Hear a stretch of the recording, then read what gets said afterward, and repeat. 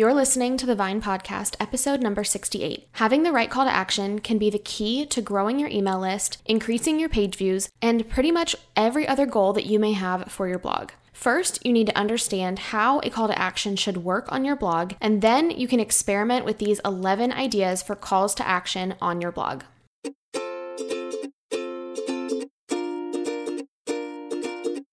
Hey friend, I'm Madison Wetherill, a web designer and branding strategist for food bloggers and your host for the Vine Podcast. This show is all about supporting you as a food blogger as you grow your business. I'll share tips for designing your business and your website with intention so that you can build a blog that fits into your life, not consumes it. You'll hear tips for connecting with your audience, growing your blog, and tips for managing and designing your website, all in short, easy to consume, and actionable episodes. If you're ready to think differently about the strategies and tactics that you need to grow your food blog, you are in the right place. I'm so excited that you're here, friend. Let's get started. Welcome back to another episode, friends, and I am really excited to dive into this topic of call to action ideas for your blog post. But before we get started, I just want to welcome you if this is your very first time listening to the podcast. I have had so many people following me over on Instagram from just different opportunities that I've had to get in front of a new audience, and so I know a lot of you may be listening to the podcast this week for the first time. If we have never met before, my name is Madison Wetherill, and I am a web designer for food bloggers. My business is called Grace and Vine Studios, and I have been doing this full-time for almost 6 years now. This year, we are serving our clients in just a couple of different ways. The first is through brand strategy and logo design. The second is through custom website design. And the third is our Designer for a Day package, which is essentially a package where we have 6 hours to work together. And during that time, we're really able to go through the list of things that you've had on the back burner to fix on your blog. Maybe you have used some Band-Aids or some extra plugins to fix certain things. And so it really gives me the opportunity to pop into your blog to fix up some things that have been broken or that maybe don't look the way that you want them to, and really give you a fresh overhaul on your existing theme with your existing branding, but just to give it a fresh look. This has been one of my favorite ways to work with clients who just need a little bit of help, and they need it faster than a 6 to 8 month waiting list. And so I have really loved working with these type of clients. And so if you're ever interested in learning more about these different packages and getting more information about getting on our schedule, you can head over to graceandvinestudios.com and click on the services tab to see all the different ways we work with food bloggers. Another thing on that note that I am really excited about is we have just brought on a new project manager, and I am really hoping that having Annabella on our team is really going to help us to increase capacity to work with more clients at a time, but also to be able to continue to provide an excellent level of service, which we have really been striving to provide over the last year. I've spent a lot of time refining my process and really getting my process down to the essential things that we need to do for our clients in order to provide a great experience, a beautiful end product, and just making sure that the client feels loved and supported along the way. And so I'm really excited to have another team member on board to help us do just that.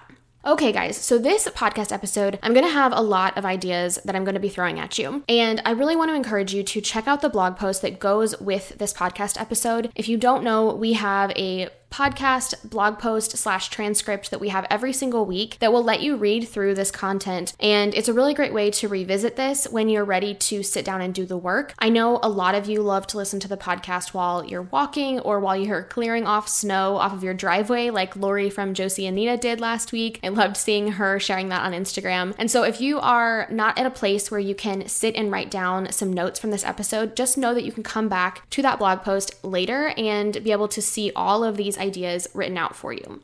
So let's dive in. What is the purpose of a call to action? A call to action really turns your reader from a content consumer to an active participant. Now, this is something that we have to train our audiences to do. Unfortunately, social media has made most of us really lazy when it comes to consuming content. Think about it, even things like swipe up is too much effort for the average consumer. And so a call to action is really an incentive and a reminder for your readers to take action. And it really is a really simple step for them to take to be able to go from just being an inactive participant, just kind of browsing your blog, to the next level, which is really becoming a part of your audience, not just an innocent reader who might have just stumbled across your blog post. We want to first start by thinking about your reader's journey. Now, it is so important to think about your reader's experience on your website. And if you have a call to action too early, it's not going to make sense in the context of their journey. So let's talk about pop-ups for just a second. I know that everybody has a love-hate relationship with pop-ups because yes, they are effective, but they can also be very annoying. We've all been on a website that has a pop-up in basically -5 seconds of being on the website. And when this happens, your brain immediately says, what is going on? What is this? I was not looking for this pop-up. And your reaction is either to close the pop-up or to hit the back button completely off of that site. And so I want you to think about how your readers are ending up on your website. They might have clicked over from Pinterest or from Google, and so they likely have very little recognition of your brand. There's a slight chance that maybe they recognize your website or your brand name or the style of pins that you make, but most of them are not going to know your brand very well, and they're certainly not going to trust your brand yet. And so immediately asking them to give you something like their email address before you have given them any reason to trust you is just not going to be very effective long term. You might get people to sign up, but you're going to have those same people unsubscribe after they get the freebie, or when they don't open 10 of your emails, they're just going to be clogging up your email list. And so we really want to remember that your reader is looking for one thing. That one thing is your recipe card. They are either going to scroll right through all of your content to find that recipe card, or they're going to use the jump to recipe button to get to it even more quickly. However, that does not mean that these call to actions are not effective. There is a lot of tactics that you can use to make these call to actions really effective for the right people. These specific calls to action buttons or sections are not going to be for the average reader who has no interest in being a long-term reader of your blog. And that is totally okay. What we're really trying to do with these specific calls to action is that we're trying to capture the people who are ready to take that next tiny little step towards being a part of your audience. So there are really two different types of call to action that we're going to talk about today, and those are internal and external. So what I mean by internal is calls to action where you are sending people deeper into your website. So these aren't always thought of as a call to action button, but they really are because you're asking someone to take an action and to ultimately dive deeper into your brand and to experiencing your website. So the very first one for internal call to action is related blog posts. So this can really be two different ways that you present other blog posts within a blog post. The text in your blog post could be linking to other content, or you could also be showing related blog posts in a section after your blog post, either with visual images or linking to them with different plugins and things like that. So visually, this can be done in a handful of ways, including plugins like Slickstream, Content Views, Grow.me, and other ones like that. Now, my favorite way to do this is actually by using Gutenberg blocks. Now, if you haven't heard of Gutenberg, it is the native WordPress editor that came out a few years ago, but will be completely replacing the classic editor by 2022. And if you are not using Gutenberg yet, I am so excited to share that I am launching a course on March 1st of 2021. The Simplify with Gutenberg course will be available, and I'm just so excited to get more people into this course. I did a small launch of this course after the Food Blogger Summit last year, and there were 40 students who signed up and who have gone through it. And I have gotten a ton of great feedback on this course. I'm going to be making a couple of small changes to some of the modules to make them more clear, but overall, I've gotten a lot of really great feedback from people who were not at all using Gutenberg when they started the course and who are now feeling confident to use it after they have finished. So if you would like to sign up for the waiting list so that you'll be the first to know when this course is ready to sign up, you can go to graceandvinestudios.com/simplify, and that link will be in the show notes for you to sign up for the waitlist as well. But basically, with related posts, a really great way to do this is by using a reusable Gutenberg block so that you can have a template for this and reuse it in every blog post. But the reason I like making this something that you are controlling is because it makes a lot more sense for you to choose which 4 to 5 posts you want to recommend a reader take the next step to continue reading, rather than a plugin automatically generating this. A lot of the plugins have gotten a lot more advanced over the years, so it's not as random as it used to be with related post plugins, but I still think ultimately you know your brand the best, and you are going to be able to pick the next most logical step for your reader after they make one recipe of yours. Which recipe should they make next in order to help them along on their journey? The next internal call to action that we're going to talk about is linking to internal pages. So there's a couple of pages that people may spend a lot of time designing or planning out, but are rarely promoted within their blog at all. And so these are their about pages, category pages, and your recipe index. Now I have 2 episodes that I've done in the past about how to design your about page and how to customize your recipe index. So definitely go back and listen to those if you haven't yet. But these pages are really great ways for someone to get an idea of what your brand is all about. But like I said, I rarely see people actually talking about them and promoting them within your blog posts. So again, you can create a reusable block or add a call to action after your blog post to highlight things like your recipe index or your about page, or to highlight category pages within the text of your blog posts. Next up is leaving a comment or rating on your recipe. Now, this became really popular when certain recipe cards built this into their plugin. You may have seen it in some of the recipe cards where there's a colored block at the bottom of a recipe card that says, "Did you like this recipe? Leave a comment below." Things like that are really great ways for people to know that that's what you want them to do. But you can also do this within the blog post itself, or adding this as a widget area under a blog post to really help reinforce that this is what you want your readers to do. The last internal call to action that we have to talk about is purchasing a digital product. Now, this may not be relevant to you if you don't have a digital product, but it's something that I want you to be aware of so that if you ever do have a digital or physical product down the road, you can know that this is a great way to highlight that within your blog post. So this could technically be an external promotion depending on where you are actually hosting that digital product, but I left it in here just because it makes sense within the context of the other things that we have been talking about. If you have a digital product that you are selling on your website, it is a great idea to highlight this within your blog post in different sections, especially if it is something like a cookbook or something that would enhance the experience of someone making your recipes, like a course. I think this is probably most effective if you do it in a way that is kind of visual and that you repeat in most, if not all, of your blog posts, simply because your reader is most likely going to need to see something multiple times before they will actually buy it from you. And so you want to make this a regular part of your blog post content and the blog post outline that you use every single time.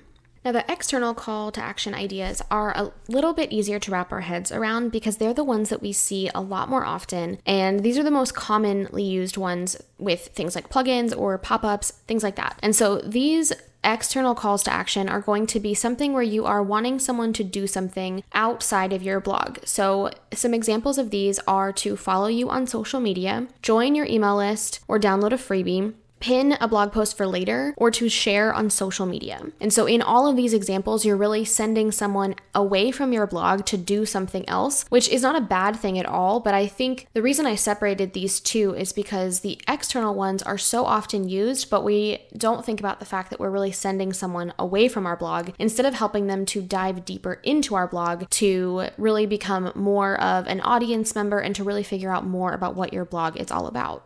So when we're thinking about these different calls to action, it's really important to note that you aren't going to want to use all 11 of these ideas on every single blog post, but there are some that might show up on every blog post. And after this episode, I would really encourage you to think about which one stood out the most to you in this episode, and then choose 2 or 3 of those that you can implement into your blog post going forward. Or if you have more than 2 that you want to use, maybe choose 4 or 5 and then alternate which ones you use in blog posts as it's relevant. And you can also put these call to actions into areas of your blog that will be seen on all blog posts. So there's many areas on every website that are on every single blog post or are going to show up in every page. And so some of the examples for that are your sidebar, putting them after your blog posts, in your footer, or putting them throughout your blog posts, which obviously is just a single blog post that you would be adding that to. But that can be really effective, especially for ones that are going to repeat over and over. Like I mentioned earlier with the digital product, some of these calls to action are going to take some repetition for people to actually use them, especially if it's something like signing up for a freebie or downloading something or giving them something like their email address. They're going to need to see that a few times before they're going to do it. Whereas things like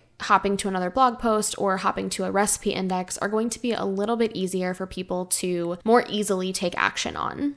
And so when we're talking about these calls to action, how do we make them stand out? With these ideas, you really are trying to stop your reader from scrolling to your recipe card. They are in a scroll habit, and you really want to stop them in their tracks and get them to take action.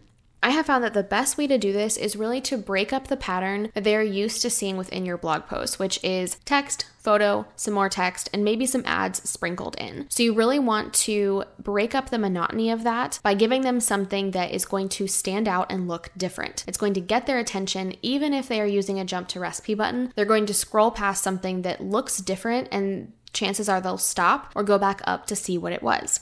So you can do things like using colored backgrounds, using larger fonts or different fonts, similar to how you use a heading in your blog post to get someone to be able to browse through and scroll through your post. Using a larger font or different font will help with that as well.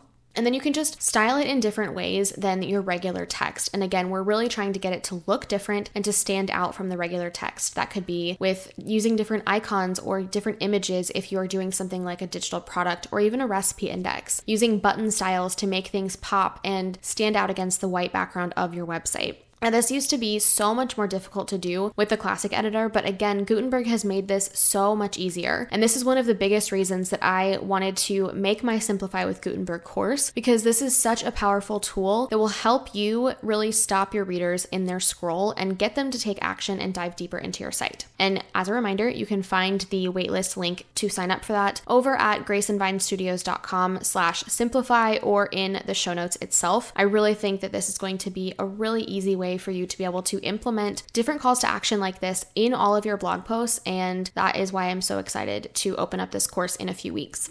Now, like I mentioned before, I don't want you to run and implement all 11 of these ideas, but what I wanted you to really see is that there are so many ways that you can encourage your reader to take action. There is kind of a limiting history of what food bloggers have done with different calls to action. And I really wanted to show you how many different possibilities there are for really helping your reader to take that next step. This is really the way for them to become more a part of your audience and for them to take another step on their reader journey. I really hope that you enjoyed this episode, and I would love to see which of these calls to action you are going to implement. I would love to see you either share that on Instagram with me over at Grace and Vine, or just message me there, or you can always reply to my emails as well. I just love to see how you guys are taking action, and it is always so encouraging to me to see how much you guys are loving this episode. So until next week, friends, I will talk to you soon.